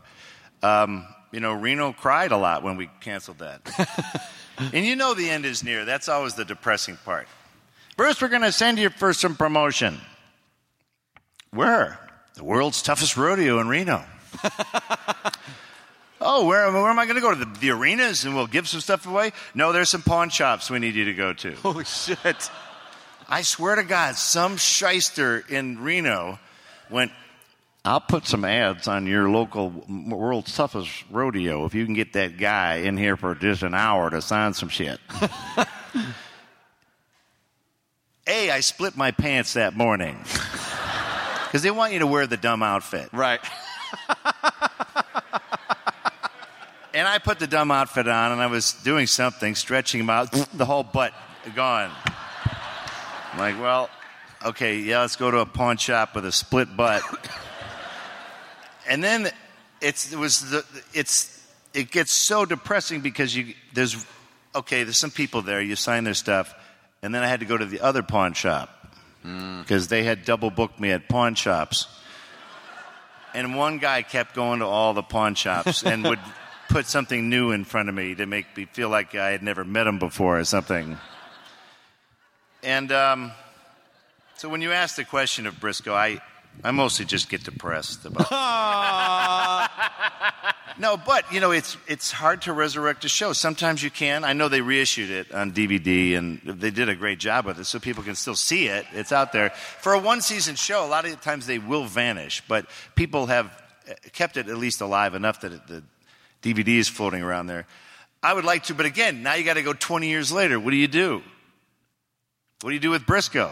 More jumping on those horses still? Ha-ha! More blood. Yeah. You know, there goes my other hammy. Ah! Trying to get up on the, you know. Well, if anything else, I think it's also just to let you know that even though it may have gone one season, it's a show that people still do talk about and still miss. I appreciate that. Thank you very much. It was great. For no other reason. And look, John Astin was in it. Jeez Louise. You know, working with these iconic guys from, I mean, I watch Addams Family religiously. That guy was awesome. And the fact that he played Professor Wickwire, you know, there's certain guys that you work with, you go, yeah, that was a stroke of luck working with that schmo. Because the guy was great. And then they turned out to be good. They Yeah. turn out to be really good people, too. So you're not... A lot of people work with their childhood hero who's an asshole, and they go, oh, my God. It's terrible. Why did it have to be this way? Why? Yeah, this is everything I know is wrong. Well, Ash vs. Evil Dead will be back in October. We don't know the exact date, but just keep your eye open for October. And get the Stars app. Yeah, watch it on the Stars app. Because everyone goes, where can I get it? Right in your little hand. Yeah, it's easy. They've really tried to make it easy. Because I think studios are finally getting with a program of everybody's cutting cords. I want to watch it now. I want my Oompa Loompa now. Yep. On this device, and then put it on my TV here, and then download it. You know, they want it all now. Yeah. And I think they're finally coming around to accommodate everybody's diverse needs. And I think we're finally realizing with all this binging crap, people don't watch a lot of TV. They watch an unbelievable amount of TV. Yeah, because now you can watch it Everyone everywhere. Goes, have we maxed out on television? Are there too many shows? No. We now got to like 10% of what you're demanding. So it's great for schmoes like me. I'll be too old to do anything, but there's going to be lots of people out there needing shows. Excellent. Well, thank you so much for taking you. time out of your Comic-Con Thank you for schedule, having Bruce me. Campbell. Can we Thank you take very much. a picture with Dick Cookies? I'm Jonah.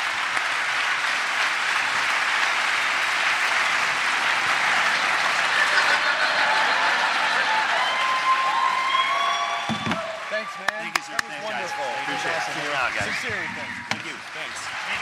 Bruce Campbell!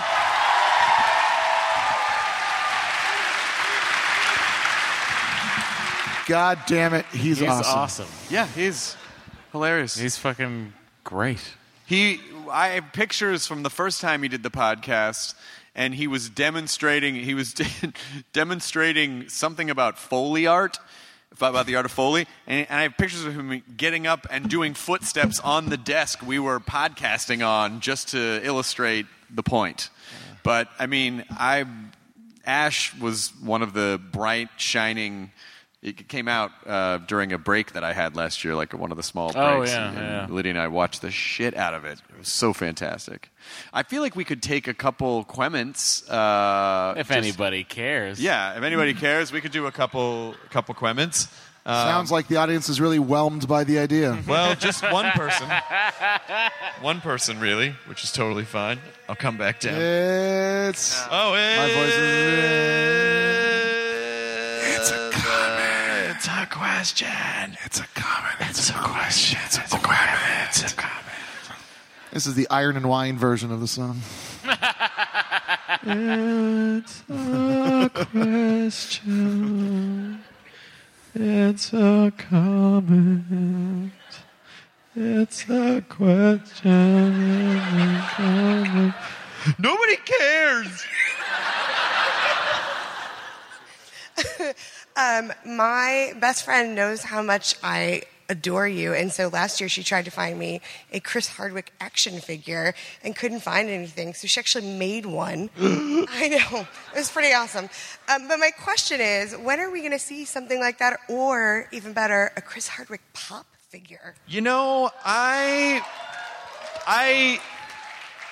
don't think my ego doesn't want that. I tweeted at the Funko people who were very cool. They sent me Lydia saw this Dark Crystal set with the Landstrider, and so I tweeted how much I wanted one, and they were nice. They sent me one, and I tweeted out like, hey, maybe a Chris Hardwick figure. Nothing. But this, I'll post it on Instagram because I don't have the information right here, but a brilliant woman sent me, I don't know whose she stole, but she made a Chris Hardwick pop vinyl doll, and she hand-painted the Pac-Man suit on, like every tiny little dot, and it was incredible. So I'll post it on Instagram because she deserves attention. Yeah, I should tell her. I told the AMC people, like, as a joke, make a Talking Dead action figure set with the tiny little baby hands on the coffee table, and you could put... I go, as a joke, I guarantee you enough people would buy that just to be silly that it would justify the expense. But no one listens to me, except you guys. So if you guys want it, maybe someone will listen at some point. But thank you very much, and tell your friend I said thank you for wanting such a thing. Yes, ma'am? Hi. So you work constantly. So what are you going to do for your honeymoon? Are you actually taking time off, or are you going to be tweeting from the Caribbean? No, I'm gonna bring Lydia to work with me. Just in your pocket. We're gonna go to Japan. We're gonna go to Japan for 2 weeks. I've never been. She's only ever been for a day and was just working in Tokyo for a few hours. So yeah, we're gonna go and kind of just tour around. So I'm very excited about that. I'm very, very excited about it. You know, ever since I got it, being with Lydia has made me, what I didn't ever do before was look at the year and go, when can I take time off? So that's what I'm doing now, is just figuring out when I can do that. So that's, knowing when I had a couple weeks off made it very easy to, when I said, we should get married in August because I know I have this 2 weeks off and we can just start planning that now. And so that's, So romantic. Shut up. It was practical. You know, we got engaged just like love, practical. It was a very efficient way to do it. Because we got engaged in September of last year, so it was very easy to not have it be one of those 3 or 5 year engagements. Because I knew, hey, next year I'll have this stretch of time off. Let's get married there. We'll take the honeymoon then. So I think it actually worked out very romantically, Jonah. TBD. Fuck. Not TBD. Hang on, I want to get some people in the back a little bit of a chance too. Hello. Oh, hi, how are you doing? Good, how are you? Is there a Hall of Fame panel for At Midnight that you would love to have? A Hall of Fame panel for At Midnight? Like people who've already been on or people who've never been on? Both. You know, I think probably like Funches and Bill Murray and Aristotle. Why not? Do you have kind of an all-star plan? No. Okay. All right. Fair enough. I don't know how to get all the way. Shit. All right. Who's losing their mind over where? Over there. Yes. Just asking for the Talking Dead. There's only 50 people in your audience. Would you be able to make the show bigger, like a space like this, so more of us get a chance to try and get on it, just to see it? Yeah. I mean, I don't know if we could get 1,200 people a week, but I have begged. The problem really is the studio size. The studio size is not big. It was Craig Ferguson's old studio, and it just wasn't that big of a space. But he had bleachers in there, so they could accommodate more people. But he was also in there every day, and we're only in once a week, so we have to share that studio with other people. I said I thought we should have 200 or 300 people in the audience there, but they cannot physically accommodate that many people with the current setup, and then have to tear that down every week and then let other productions come in. So yeah, I said the exact same thing. Why can't we have 200 or 300 more people? And no one listens to me. That's the theme of my... Oh, I can't get through there. I'm so sorry. I want to reach you. There's no way to get to you except for rifling through these poor people who were just sitting here. I stepped on his foot, minding their business, not doing anything. I'm going to fall on this guy and then high-five him and then accidentally bonk these guys in the head, and I hit his knee. And Team Mystic! This is rad. Printed it at work. You are amazing. Thank you so much. I'm moderating this panel tomorrow, so I'm going to show John Hankey, who runs Niantic, that he was talking about how great it was that people do stuff like this. Yeah, I'll give him one. Although, if he takes one, does that mean he sides with Team Mystic? He could have both, but you'd fuck Team Instinct, right? Because you didn't make a... Are you guys all instinctive? Oh, that's adorable. What, do you have a question?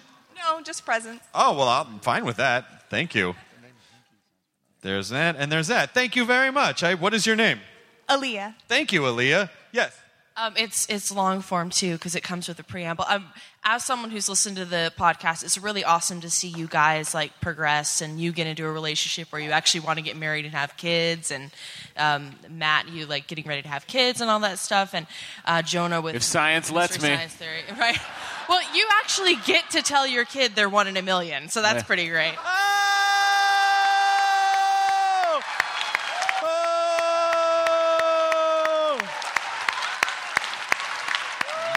then he's going to be like, but Dad, Jimmy at school, he's 1 in 80 million. You get points for that. That was really awesome. I got points last year, too. I hazed Guillermo del Toro. It was fun. But is there anything else? I mean, we know Mystery Science Theater, we know Life and everything. Anything else coming up in you guys' near future that you're really, really excited about that you may have never thought you'd have a chance to do before, but now the future's so bright because all these new doors are opening? What do you think, Jonah? What's coming up? We did it. We just shot another season of The Meltdown with Jonah and Kumail for Comedy Central, which is really good. And then I don't think I'm supposed to say anything, but I might just do more episodes of Hidden America on CSO. So, yeah. Matt Myra. I think August 1st. I wrote on the show on True TV called Fameless. That's David Spade's prank show, and the first episode of this new season has my favorite thing I've ever written. Which is we convinced some poor soul that they were the last broadcasting newscaster during the alien invasion. Oh, shit. And she buys it hook, line, and sinker, and Trump's going to win. I did a show called The Wall that was pretty fun. It's a big, glitzy game show that I always wanted to do, a big, glitzy network game show. So it's for NBC, and LeBron James is one of the executive producers. Yeah, which is really funny because I don't have any real questions to ask him. And so it is. It's just this really amazing where people can literally win millions of dollars. And it's a pretty, I don't know. I hope people like it. I was an incredible experience doing it. But it's a pretty straight ahead fucking game show. Dollars! Yeah. Money points. It's kind of fun to actually give, I have all these different things that I do that satisfy all these different things that I like. The Talking series is all about fandom, and At Midnight's all about comedy and web culture and social media, and The Wall is about really just giving people money and changing their lives. And so, I don't know when it's going to, maybe later this year, at the beginning of next year, but it's coming, and it was a shit ton of fun to do. I took a week off last year from work. I took it during a vacation, and we shot 12 episodes. So that was really fun. Yes, I'm sorry. I have to compliment you on your shoes. Oh, thank you. Oh, yeah. The D&D, after we did Force Grey, they sent me, nice. My question is actually regarding Force Grey is how many episodes do you have planned? I think, it might have been, was it 8? I think we did 8, yeah. I think, because we shot it over 2 days. So we shot, 10 hours over 2 days, and I think they were chopping it up with 8. But it was so much fucking fun, and I really do think that part of the resurgence for this type of tabletop gaming is, people like Will Wheaton who make a show called Tabletop and remind people how fun tabletop games are. Another question, because you and Will Wheaton were roommates, and he shared a story of you not doing the dishes on Tabletop, basically left them on your bed, and then you completely ignored them. What is one of your stories regarding Will Wheaton? Will would get really fast. Will would get really obsessed with something, and just because he had a lot of money at the time, coming off Star Trek and everything, he could buy that thing. Chris, it's credits. That's how Star Trek works. He had a lot of credits. So I watched Will go through so many phases. And it's called phasers, Chris. God. My favorite it's Star Trek was a holodeck phase. No, the early 90s gave rise to the rave. And that's right. And Will got super into raves and super into rave DJs, and he bought this fucking crazy turntable set. And I would hear him practice DJing.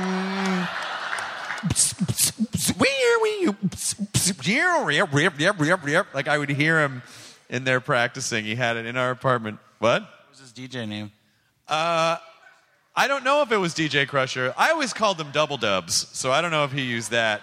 But I don't know if he actually had a DJ name. But I swear to God, there was like a weekend where we're like, we're going to start putting on raves, and you'll design the flyer, and you'll book the other DJs, and you can DJ, and then we'll just find a warehouse, and, it was such a poorly conceived idea. We never did it. So, yeah, it was almost starting a rave company with Will Wheaton when he was fascinated by his DJs. Yes, well, I will get to you in a second. Hey, what's up? Hello. As always, I like to start my question with a gift from Matt Myra.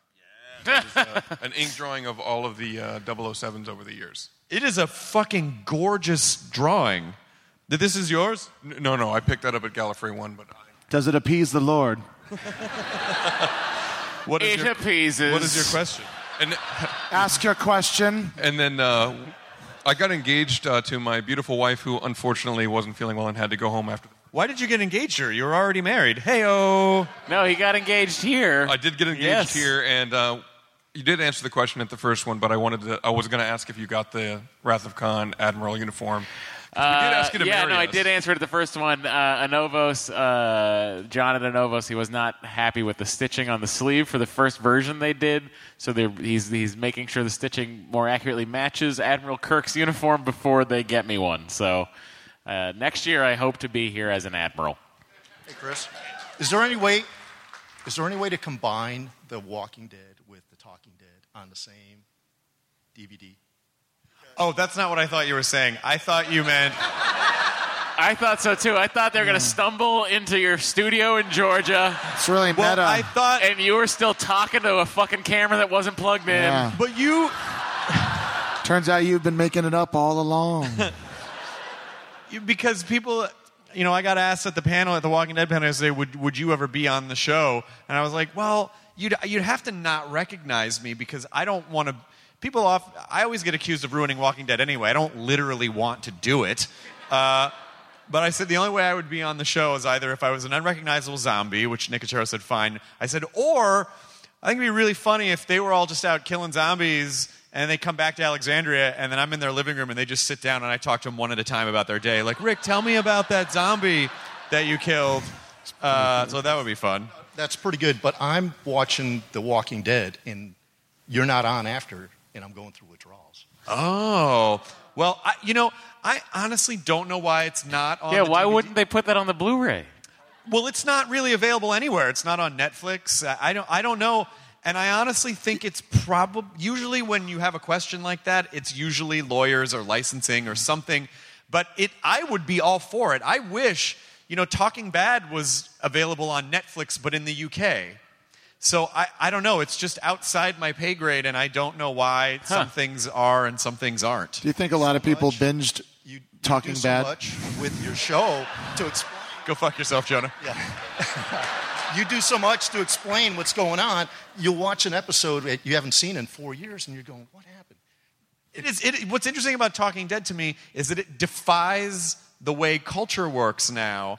Everything is available somewhere, and Talking Dead, there's almost no trace of it after it airs. So I honestly don't know. I guess I kind of feel like, I guess we're special. You got to watch us.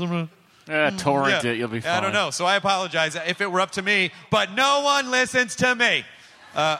Yes. I totally have a question. So I know you guys always do panels like today, like Nerdist Live. It's amazing. When are you going to have a host full on a Sunday night? Are you guys ever going to do that? A host full on a Sunday night? Like where? Like here tomorrow night. Like, could you guys ever do that? Oh, okay. So that's funny that you made that like a very general thing. And like, anytime, like here, tomorrow night. It's here now because I love you guys, like you, Matt, Jonah. I love the chemistry. Well, I do too, and we love it too. We just can't ever find our chemistry in the same room at the same time in Los Angeles. Look how close Chris has to be from us. Yeah. When it's just the three of us. I love Jake and Mark. Jake Fogelnest and Mark Maron. Yeah. Yeah, I mean, like I said, and you would have pointed it out, but these last 6.5 years that we've been doing this, I mean, the fact that we all keep coming back to the podcast and sort of checking in, but it's been really interesting, and I sort of threw it away before talking about Jonah's evolution, and we would teased him about like, oh, he was kind of lazy when he first started. Now he's doing all these jobs, and here we are. Like, legitimately, we did kind of grow up in a way together on the podcast. I mean, age-wise, we were all very much adults, but we really did sort of find ourselves during the podcast. And now we're, you guys are both married. I'm getting married. You're, hopefully about to have kids. I will at some point, and we might get another dog. We don't know. It's a big decision. We don't want to jump into anything. I keep teasing Lydia about that. I'm like, we could get another cat. And she's like, that's not funny. I'm like, it's kind of funny. Well, she's obsessed with, she really loves the movie Jack and Jill. She really likes it.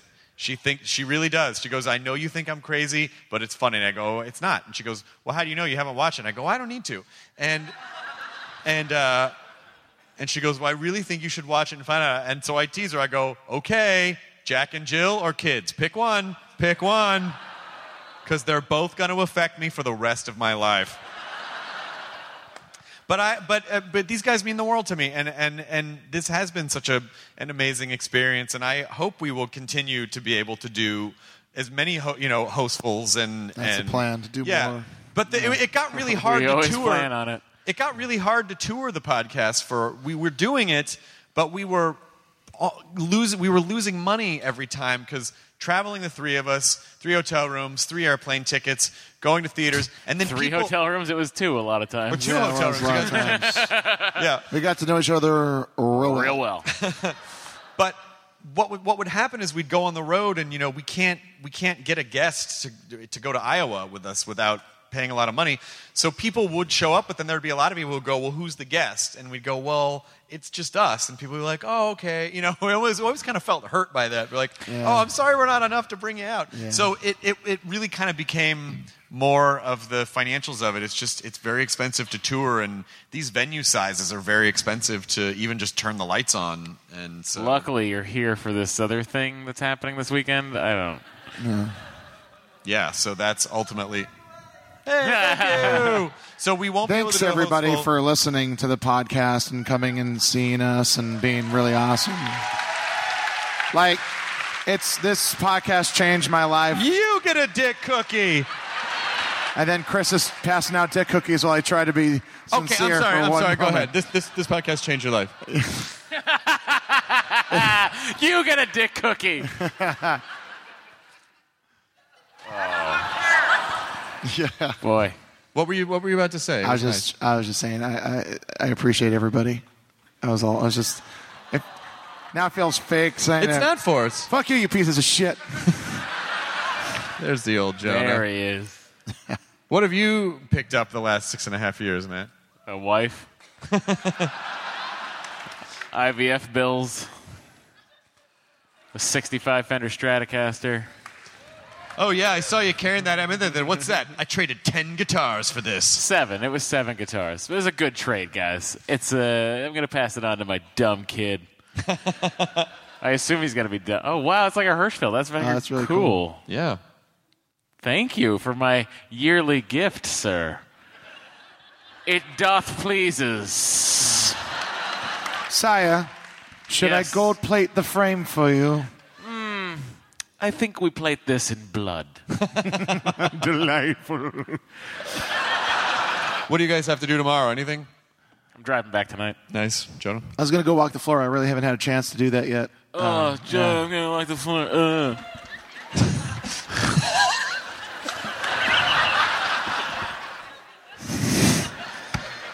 So many years of people thinking you're the nice one. That was funny when the first times we started touring, because their dynamic in the beginning was Matt would just Jonah would just haze Matt and be like, shut up, you piece of shit. And so the 2 things happened when we would go on the road. People thought Jonah was a complete dick. So they would say things like, you're a fucking dick, man. You'd be like, what are you talking about? Or they would insult you thinking that's how you normally communicate. Yeah, that's how I joke around with my friends. Yeah, I still get a panic attack sometimes when I like meeting people after a Nerdist show, because I just remember the girl that said, you suck. And I go, but why? She's like, you're really mean to Matt. I was like, we're friends. Nope. Just don't be mean, all right? Yeah, all right. Thanks, buddy. Fucking asshole. Well, I hope you all have a wonderful rest of your Comic-Con. I know that there are a lot of things that you can do, and we appreciate it every year when you guys come out and spend this time with us. And, we'll keep coming back as long as you guys keep coming out. So thank you so much for coming out to the Thanks, Nerdist everybody, Podcast so Live. much. San Diego Comic-Con 2016. Enjoy your burrito.